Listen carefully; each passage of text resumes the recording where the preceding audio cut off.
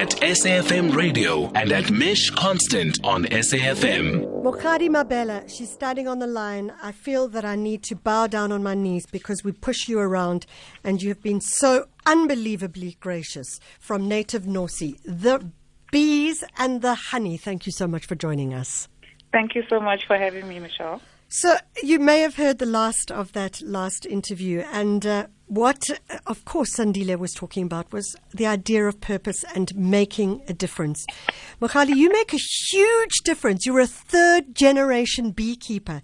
Tell us about your love, about your grandfather, who started that beekeeping operation. Well, I think I need to give credit to both of them because they're very passionate farmers. My grandfather was a crop and livestock farmer, and he had a few beehives that he had on his farm to help his crop production for the pollination. And my father took a particular interest in the beekeeping part of his farming. And he's been doing it all my life, and I was just selling his honey. And fast forward to 10 years later, I have opened a business that does both beekeeping and honey production and related pollination services. Tell us about that young moment in your life when someone in your family said, "Oh, Mokgadi, come see the bees, put on a bit of a net over your face so that you can protect it, and just take a look." That was never the case. Oh. We did take a look because sometimes when my father did beehive inspections, we would be in the car with him, but only observing because we coincidentally happened to be with him when he was doing his beehive inspections.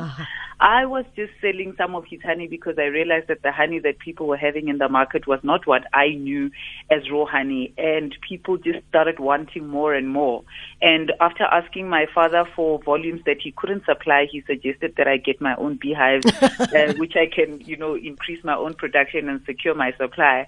And that's how I got into it. The intention was never to groom me as a farmer, because in African context, fathers don't look at daughters as people who are going to be the heir or take over the I don't know, generational wealth or legacies. So Mokgadi, I want to ask you very briefly. You say that there was not real honey. What is the difference between real honey and, I suppose we just say, fake honey? Not necessarily fake honey, but irradiated honey. So at the point of entry, when honey gets into the country from another country, it has to be irradiated. The government puts this control to protect our citizens from any inborn diseases that may be in the honey from external countries that we may not be aware of. But in the process of doing that, it destroys all the enzymes that make honey what it is known for health benefits and all the other special benefits. So with raw honey, which is primarily South African honey, because if it's done in the borders of South Africa, it does not have to go under irradiation. That is pure honey with all its perfection and all the yumness and all the nutrients that honey is known for. So I obviously was not privy to the irradiated honey because I grew up with a honey farmer. And when I realized the difference of what people were getting from the market, I told them, no, guys, really, you deserve better. I'm going to give you better.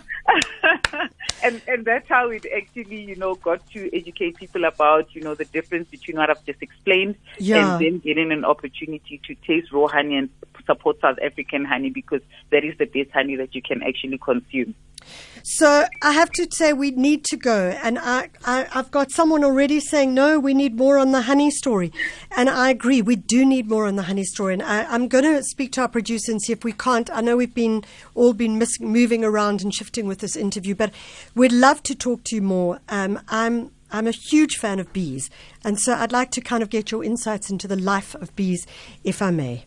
Anytime you guys want me there, I'll be there. Oh, Mokgadi Mabela from Native Nosi. She is one of our great bee farmers in this country. And I get excited just thinking about it. So as we close off, I want to say thanks to the entire team. That's it. It's 10 o'clock. It's been real. It's been fun. And it's no longer good morning. It's now goodbye.